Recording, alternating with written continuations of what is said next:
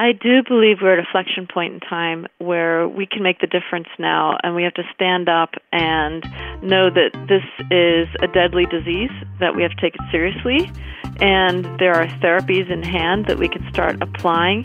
Those will be the build towards improvement in other therapies to come.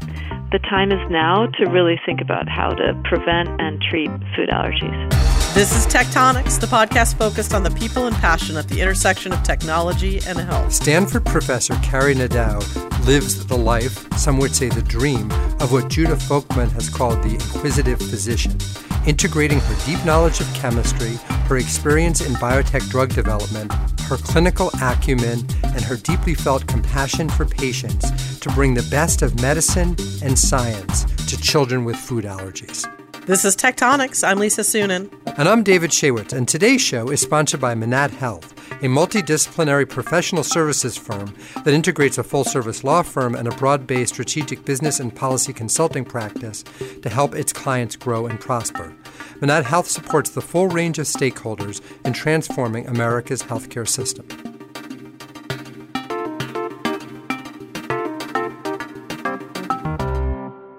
So, David. Yes, Lisa? You're so weird, dude. You have been running around talking up the book Range. I know now this is a book about the dichotomy between depth and specialization versus broad-based knowledge. And I'm just wondering why you like this book so much. Are you just covering up for your own dilettantism? You got me. Yeah, the world's worst kept secret. Well, it's actually funny because in the New York Times review of the book, I mean, that's what they were sort of actually, to your exact point. You're so on top of things, Lisa. That's kind of what they were asking. They're saying, oh, is this essentially this long way of saying, oh, it's okay to be a dilettante? And I really don't think that's the case. I think essentially the point is that as people have a very view of success. He invokes this David Epstein, the author, invokes the concept of like the tiger parent, and also Tiger Woods. The idea is that you should start becoming at a very, very young age a tiger. Well, you should know exactly what you're doing, and stay on course and train, and and that's the to stay on target, and like that's the way to be to be successful. And I think he's sort of trying to say, okay, that actually many of the people who are successful, even into the fields and he gives examples from every domain, from sports to music, to composers, to performers, to jazz musicians, to in every area of life, really actually didn't really follow that model, and how there's so much importance and value in actually being exactly not like that. I mean, eventually, you actually have to focus a bit and to practice and get stuff done. But the idea that you should sort of pick something and then sort of do it versus doing more exploration to try to find model. A better, that's right, better match fit. It's called anyway, and the value of lateral thinking. I thought it's an extraordinary book. I keep hearing about how apparently it's a VC thing to do, to have some mantra, to have some book that you hand out to everyone in your office, and all these VCs in Silicon Valley seem to give out some book from the Santa Fe Institute, to emphasize their interest in complexity. So I think if I had to give out a book, this is the one I would choose. Interesting. I'd probably give out a comic book myself, but anyways. All right. So somebody who has both depth and breadth, I am particularly thrilled to welcome Kari Nadeau to the show. I first got to know Kari as a colleague a few years ahead of me in the MD PhD program, a rock star chemist and an uncommonly decent human being. She's expanded her repertoire well beyond chemistry at this point, as I'm sure we'll discuss, but she remains not only one of the smartest, but also most decent and good human beings I know. I guess she and MD PhD classmate Matai Mammon, now head of research at J&J, really stand out in my mind. And maybe there's something about chemistry because Janelle Anderson, who trained at the Whitesides lab, is also a standout in this regard. In any case, we are beyond delighted to welcome to our program Kari. So glad you were able to join us. Thank you. It's fantastic to be here. So, Kari, I appreciate you were born in New Hampshire, and then when you were 4, your family moved to Jersey. Your mom was a public health nurse, and your dad worked for the EPA. And you said they really imbued you, I think you said, with a sense of service. Could you tell us about that? Yes, I'm really proud of both my parents because they decided with their training, my mom being a nurse and my dad being a marine biologist, to move forward in service to the government and to work for the public health Department and then the public school system and the EPA, respectively. So I grew up sort of learning that and having it in my DNA. And I think that their satisfaction and their excitement about the things that they learned from their work and then how they were able to make an impact in their own circles and communities in New Jersey really inspired me to say, how can I be of service and help?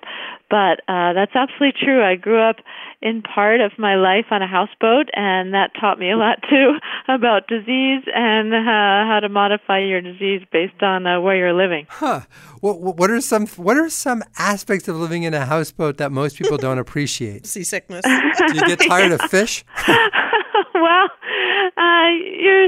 you're surrounded by beautiful bodies of water, typically, but in this respect, we were surrounded by the waters in New Jersey, which during the 70s and the 80s were not that clean, unfortunately. The SS Love Canal or whatever. I guess that's exactly. New York. But yeah. So we were in the middle of a swamp because my dad was doing his research for his PhD on sea urchins that were basically on the border between saltwater and freshwater. And so with that, we learned a lot about how they responded to pollution. Unfortunately, the waters were pretty polluted back then. But I unfortunately got asthma and pretty bad allergies to mold because the houseboat was made of wood and it was pretty humid in New Jersey, and so mold grows. And so I learned at a very young age what it was like to have a lot of wheezing attacks to allergies. And so that inspired me, too, to make sure that I could use what I knew later on to try to help out in asthma and allergies.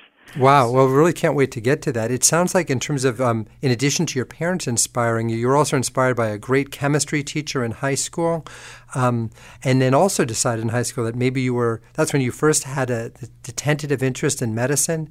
Can you tell us about the sort of the folks you chatted with to develop this, to get a sense of that interest?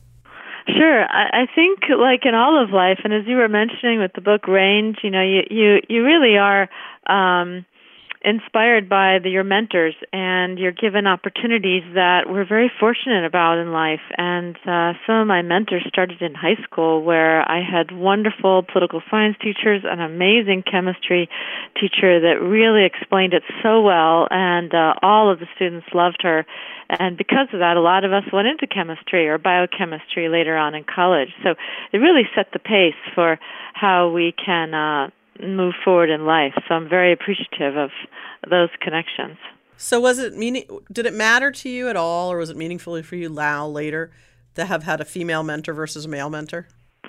I really do think that that's important. To have mentors in different ethnicities and different genders is key, because people need role models, and people of all from all different places and ethnicities need to see that role models can occur in male and females, and importantly is that to be tolerant of that and to see that people through their own education can then give to others and to educate others. So I think that having her as one of my mentors was fantastic, and of course both men and women mentors are fantastic, but it's nice to see that diversity. I think it matters. Wow.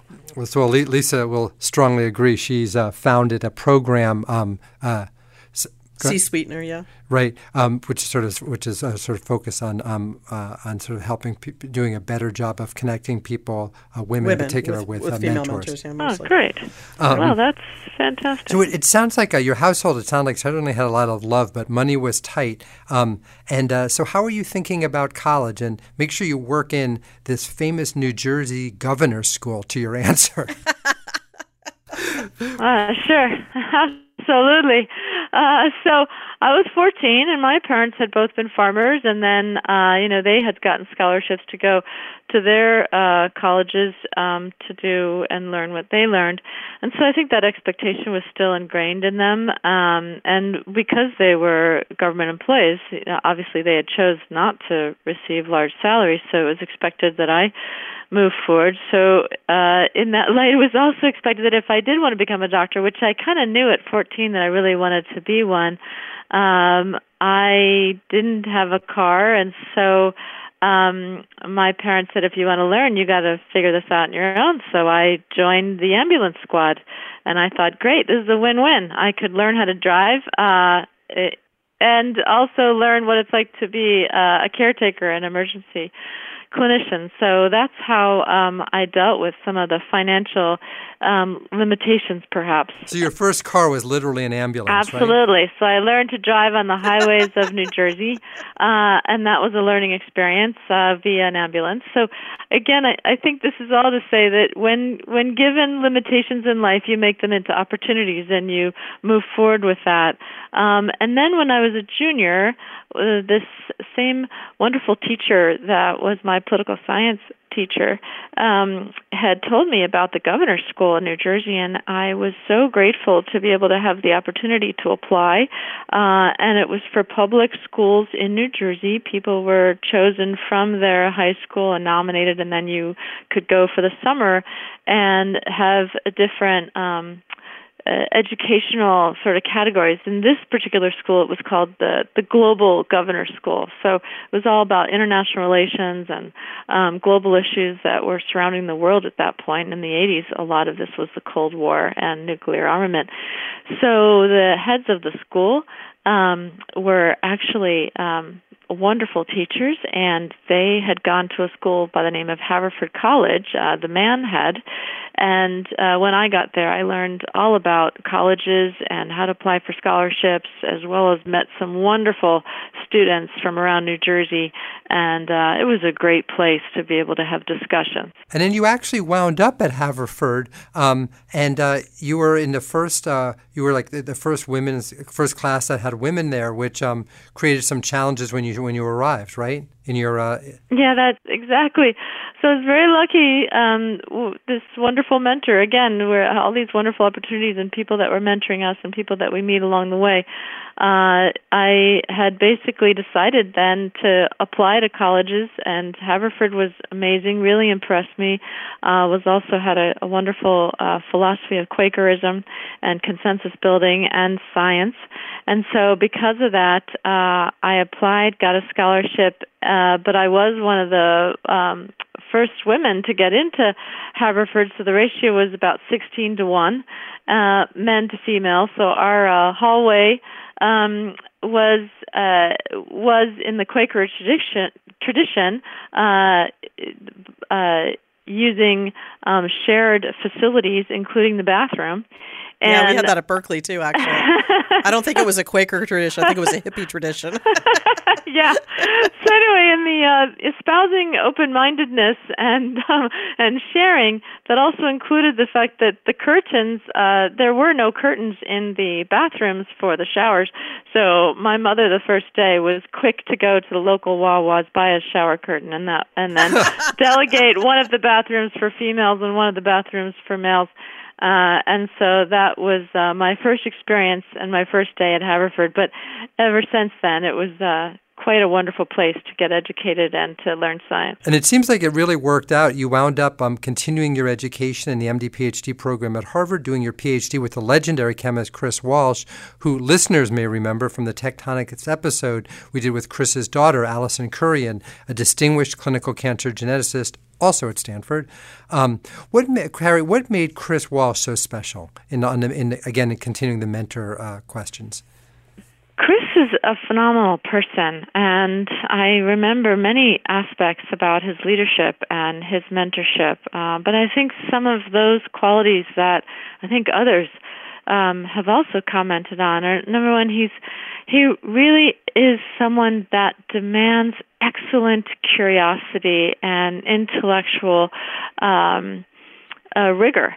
And because of that, he set standards that were just organic. You wanted to learn. You wanted to be curious. You wanted to make sure that your experiments were set up in a way that you tested all possibilities and that you repeated it to make sure that if you had a hypothesis, that hypothesis would be either proven or disproven, and that it was fine to get negative data. He also espoused the fact that if something was negative and you proved that it was negative, that's fine. He didn't expect everything to be positive. That the most important aspect to some of his philosophical discussions with us as graduate students was that you were wed to your data, not necessarily to the hypothesis, that you have to be open-minded. Just as important as having ideas is getting rid of them, I think Francis Crick said. Yes, exactly, and that science favors the prepared mind. In my high school yearbook, Lisa. That was one of my high school yearbook quotes. That's great. Yeah, and then Chris was phenomenal at being able to incorporate and not be biased in any way towards men and women. You were a scientist, period. And those types of non-biased discussions were really valued by someone like me who was early on in her training and making sure that I chose a mentor that really thought well of my work and that wanted to mentor me and move me forward. So I think Chris really believed in people and believed in their ability to move forward and mentored them and spent a lot of time with the graduate students. And I also think that Chris is someone that looked at science as a tool, and I also love this comment and quote that is in the Chicago Science and Technology Museum, and it says, science discerns the laws of nature and industry applies them to the needs of man.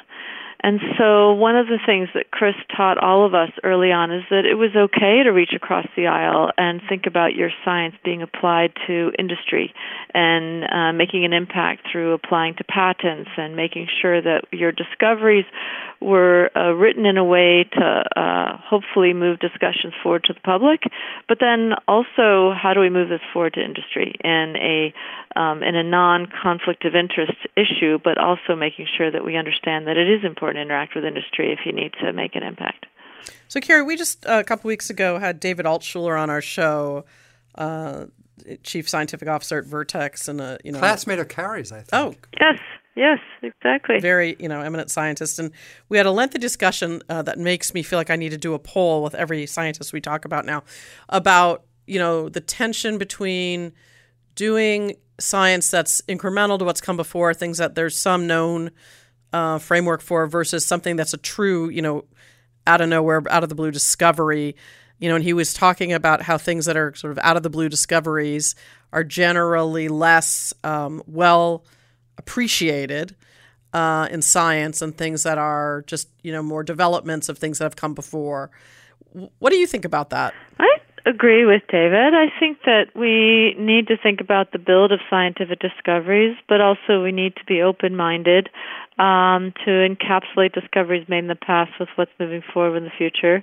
I tell the students in my lab, for example, that research is truly that. It's and search. It's not just about searching, but you have to repeat it and to be able to see whether or not it's valid.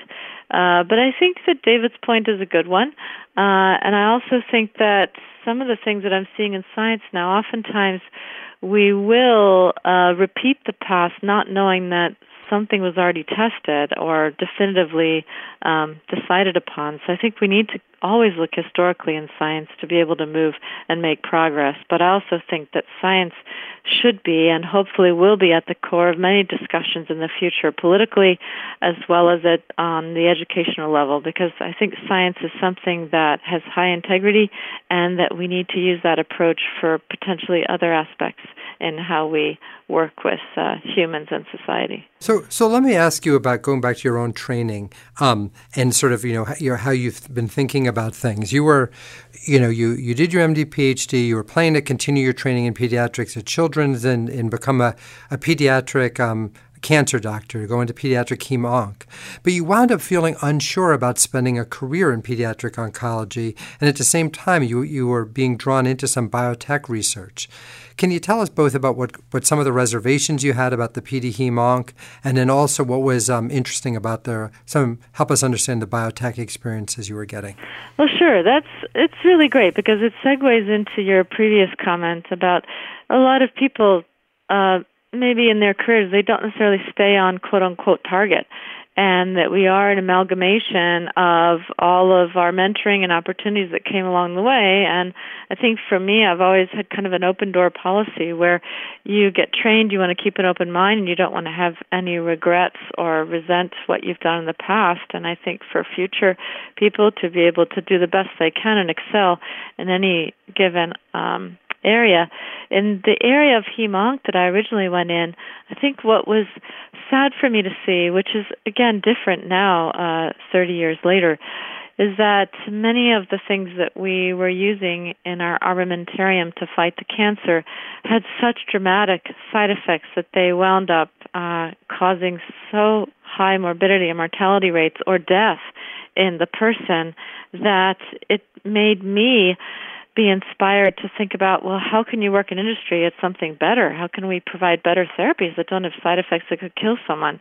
And I think for kids, it especially, at least for me personally, it was very hard to see kids die early and outlive their parents. That was tough for me to take emotionally.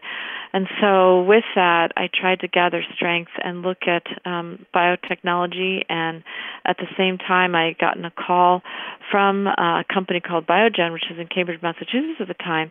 And they were looking for a director of their medical development program for a really new innovative therapy that was used for transplantation and increasing immune tolerance in diseases that were autoimmune. And so that got me really excited about crossing over the river, as it were, literally and figuratively, and going to industry to think about applying a new drug to cure disease. So then what's so interesting about this is you worked a bit pretty intensively and very helpfully, it sounds like, with Biogen in Boston. Your husband is also someone actually I knew, a neurosurgeon. It was MGH, and then your family unit decided to leave Boston and go out to California in the middle of like a lot of different training programs and activities. Could you tell us not only how you wound up going to California, but how this inflected, again, your career evolution? Because it's so interesting. Yeah, I think that we can't plan everything in life, obviously, and that happens every day. But importantly is that my husband, who is really the wind beneath my wings and also a person that espouses science and clinical medicine, and so we are both kind of these quote-unquote translational scientists. So he was doing his rotations as well as residency training at the Mass General, the Brigham in Boston, and his parents got ill, and we decided to move all together and take care of them in California. And so that was, you're right, a big difference. And I had never been to California. I'm native New Jersey, East Coast person. And so to make that move, I basically embraced it, and my husband, luckily, had also been in California for about 4 years, so he kind of knew the area. So we decided to move from Boston. We had one child at the time, and start this quote-unquote new life. Luckily, he was able to transfer his chief residency to Stanford, and someone replaced him at Stanford to go to the Mass General Brigham program. So I was very lucky that the residency programs allowed us to do that. And then I moved forward in biotech, but in doing so, it also, like anything in life, when a new environment comes up or there's a flexion point in your history where you take this time to think about where you're going in life. And so I think this move also allowed me to be a little self-introspective and to say, where do I want to go? Where do I want to be when I'm 65 years old? And so I thought long and hard about that, and I really missed patient care, and I missed that opportunity of running a laboratory. So I decided to retrain in allergy and immunology. So I was 37 at the time, and a junior resident. So basically I was about 10 years older than the typical resident, but that was fine. I mean, the typical story for something like that, who we had in our training class, were folks who were like completely trained, like in India, for example, and then they come, or in the UK, like Callum, and then they sort of have to come and kind of like go through all the training. I remember we had some fantastic people in our class who were trained as cardiologists or oncologists, and they sort of had to start from the beginning. And it's I can't even imagine going through that. And it sounds like there was a particularly transformative clinical experience you had that played a key role in shaping your career direction.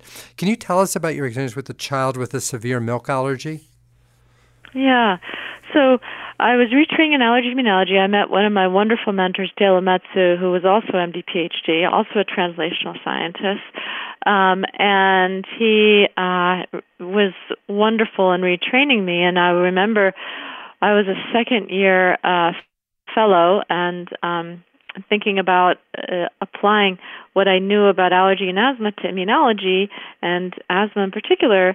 But then one day we were on the intensive care unit. We were consulting for a little boy that unfortunately had a milk allergy and had mistakenly drank cow's milk from the refrigerator that he thought was soy milk, but it was his sister's milk, and he drank it that previous night, and he had a terrible anaphylactic reaction, and unfortunately the parents had not gotten an update on their epinephrine pen for him, so he was much older and weighed more, and so when they tried to use an epinephrine injectable device, it didn't work, and he unfortunately, when the ambulance arrived, he couldn't breathe, and so at the time that we came to consult for him on the intensive care unit, he was being considered as an organ donor.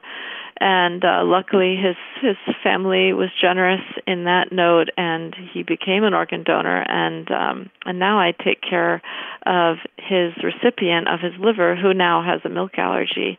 So it's really fascinating, and it's a tragic story. Yeah. But that's crazy that the recipient of the liver also got the same incredibly rare allergy from the liver transplant. I'd never heard of that. That just sounds that sounds so bizarre. Yeah. So David, this is the interesting part about science, right? This tragic event inspired me to think about, okay, we need to understand the etiology of food allergy and the tragedy of food allergy and how to treat this and how to prevent it so it never happens again for families like this or for this little boy. But then the intriguing aspect was, well, how did the recipient get the food allergy when the recipient otherwise had no food allergies? And why did it start? And how do we help that process?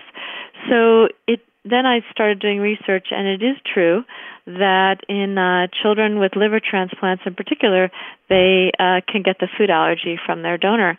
And so, again, this all brings us back to how we trained and not letting any particular question go, and to frame our research around these inspirational events that have happened to patients and families to be able to make sure they don't happen again, or to make sure that we can answer those questions through translational research. It's interesting, given what's going on now in the health policy arena and the payments and the rest, and the difficulty that parents are having paying for epinephrine pens and keeping them around. I wonder how much that's affecting your work in the clinic, what you see that is playing out on the pharmaceutical payment and reimbursement field. Are you seeing that affect patients in real life in a profound kind of way, or not so much? Yeah, I think I am. It's I think that it has a profound consequence, and I do believe that we need to sort of think ahead. What do you think? It would seem logically to me that if people can't afford to keep replacing and keeping up the epinephrine, that it would result in more kids showing up in the ER. Yeah. And I think that when you think about where government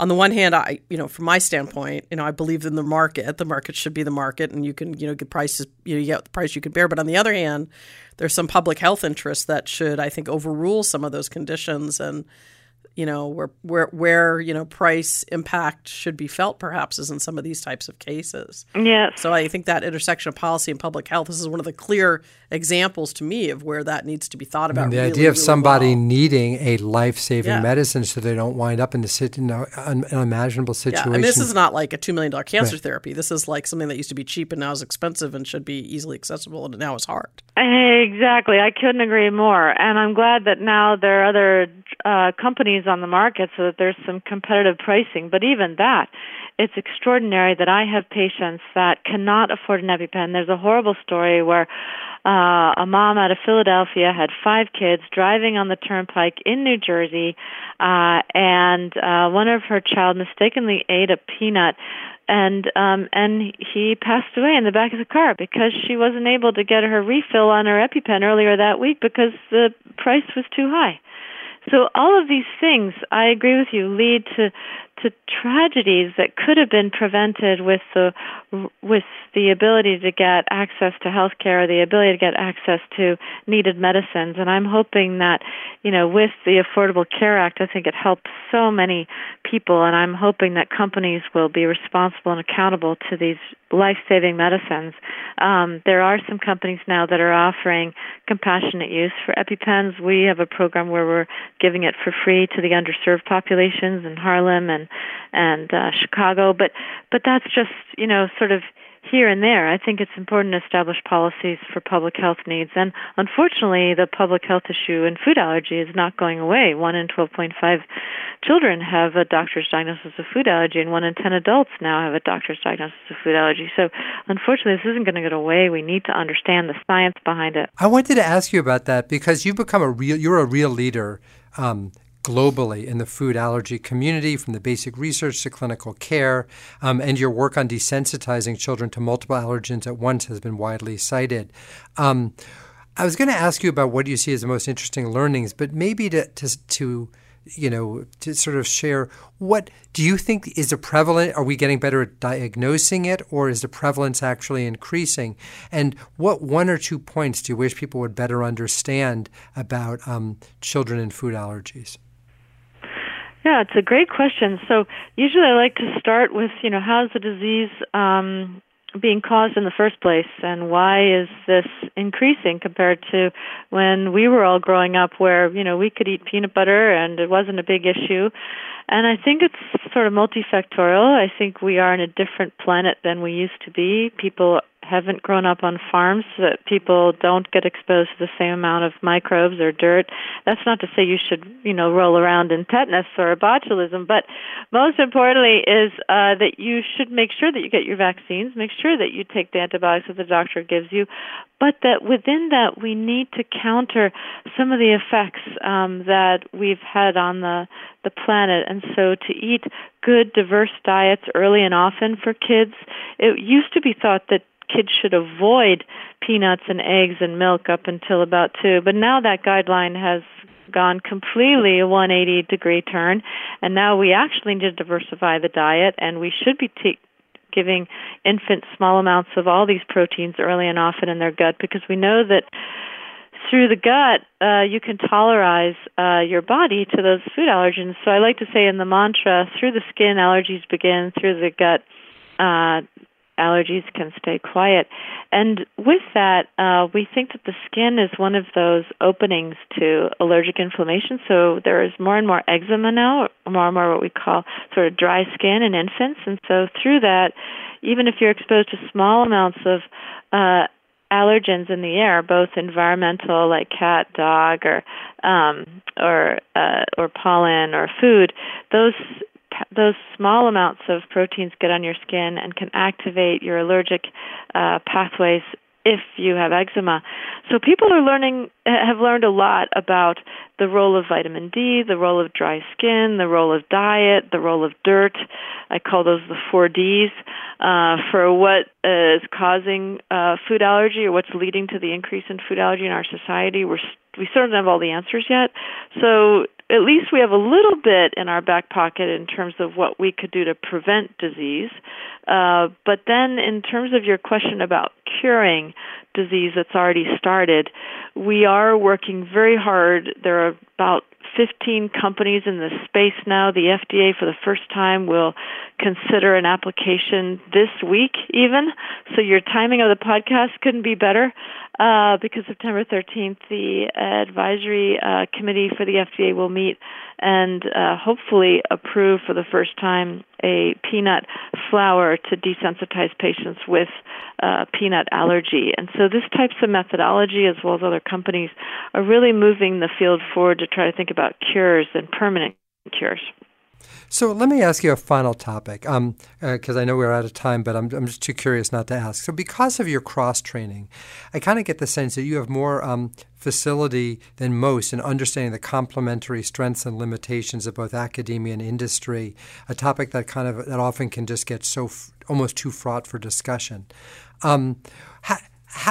How do you sort of see the space of, having spent time in academia, spent time in industry, spent time with a mentor who encourages translation, return to academia, but work, with a range of companies? What are your thoughts as someone who's been on all sides of this, of what can be done concretely and not just good intentions to accelerate translation, and how can we get more people like you? Well, first of all, I think there are a lot of incredibly talented people, and importantly is if it is their choice and if they want, they can make those translations. I feel very fortunate to work at places like Stanford, where there is an ease by which you can apply what you learn in the laboratory to be able to take it forward and license it out and start companies, or to license it to larger companies to apply to the needs of man. But I think that as we look forward to the future, this needs to be done more and more, that as we, as scientists, as we think about things that occur in our lab and we want to prove something rigorously, to be able to make sure that we talk about it to the public, that we relay the information in a way that can be interpreted by the lay public, that's not difficult to understand, but that also people see why we're doing that. And it's really about that why. Why did we do that research? To be able to make an impact in people eventually and to try to understand different things. And then in the avenue of translating that to industry, to early on discuss and have cooperative meetings with industry so that industry can see what the academics are doing, so that it's not a wall between the two institutions, as it were. And at Stanford, what we do is we have these BioX meetings, and I know they've applied them in different institutions now, where weekly we will meet with VCs, with industry representatives, with the academics to be able to cooperate with each other in programs. So that's worked out really well. And, for me personally, I love teaching and I love doing research. And so to have that ability as a curious academician and a professor at Stanford, I feel is such an honor and a privilege that I feel very grateful that we have these capacities to reach across the aisle, work with industry, work with public policymakers, and we need to do more of it. That's wonderful. I mean, it's not typical, right? I mean, people are so compartmentalized oftentimes, so it's wonderful to hear that diversity of thinking and how to, so people can collaborate together to really make a difference. Thank you so much, Kari, for taking the time and joining us today. Well, thank you. She's fantastic. Yeah, she's great. She? I liked her a lot. It's funny because she's sort of probably among the least pretentious people you could ever meet. Yeah. And yet she, has done so much and is doing so much and really is living at the intersection, and wonderful, compassionate clinician and doing great research, really translational in every sense of the word. So just such an inspiring role model for people of all genders, Lisa. Yeah, I really enjoyed listening to her. It was quite inspiring, and I think to her point that oftentimes people don't think about these food allergies as a real life-threatening disease because so many people don't ever see it, right? But when you see it, it's terrifying. And I know my own niece has a nut allergy, and she's had some near misses, and it's really scary to think about and they have every sort of awareness. They always have the epinephrine around. Her dad's an EMT, and a police officer, so he knows, about how to handle emergency situation. And yet, there have been moments that have been really frightening. And it's so interesting because, at schools, there's so much awareness on the one hand that, like, you can easily get sort of like allergy fatigue where it's like, especially, like, what is all of this? And then you hear these stories where it's like for the folks who really are so acutely afflicted.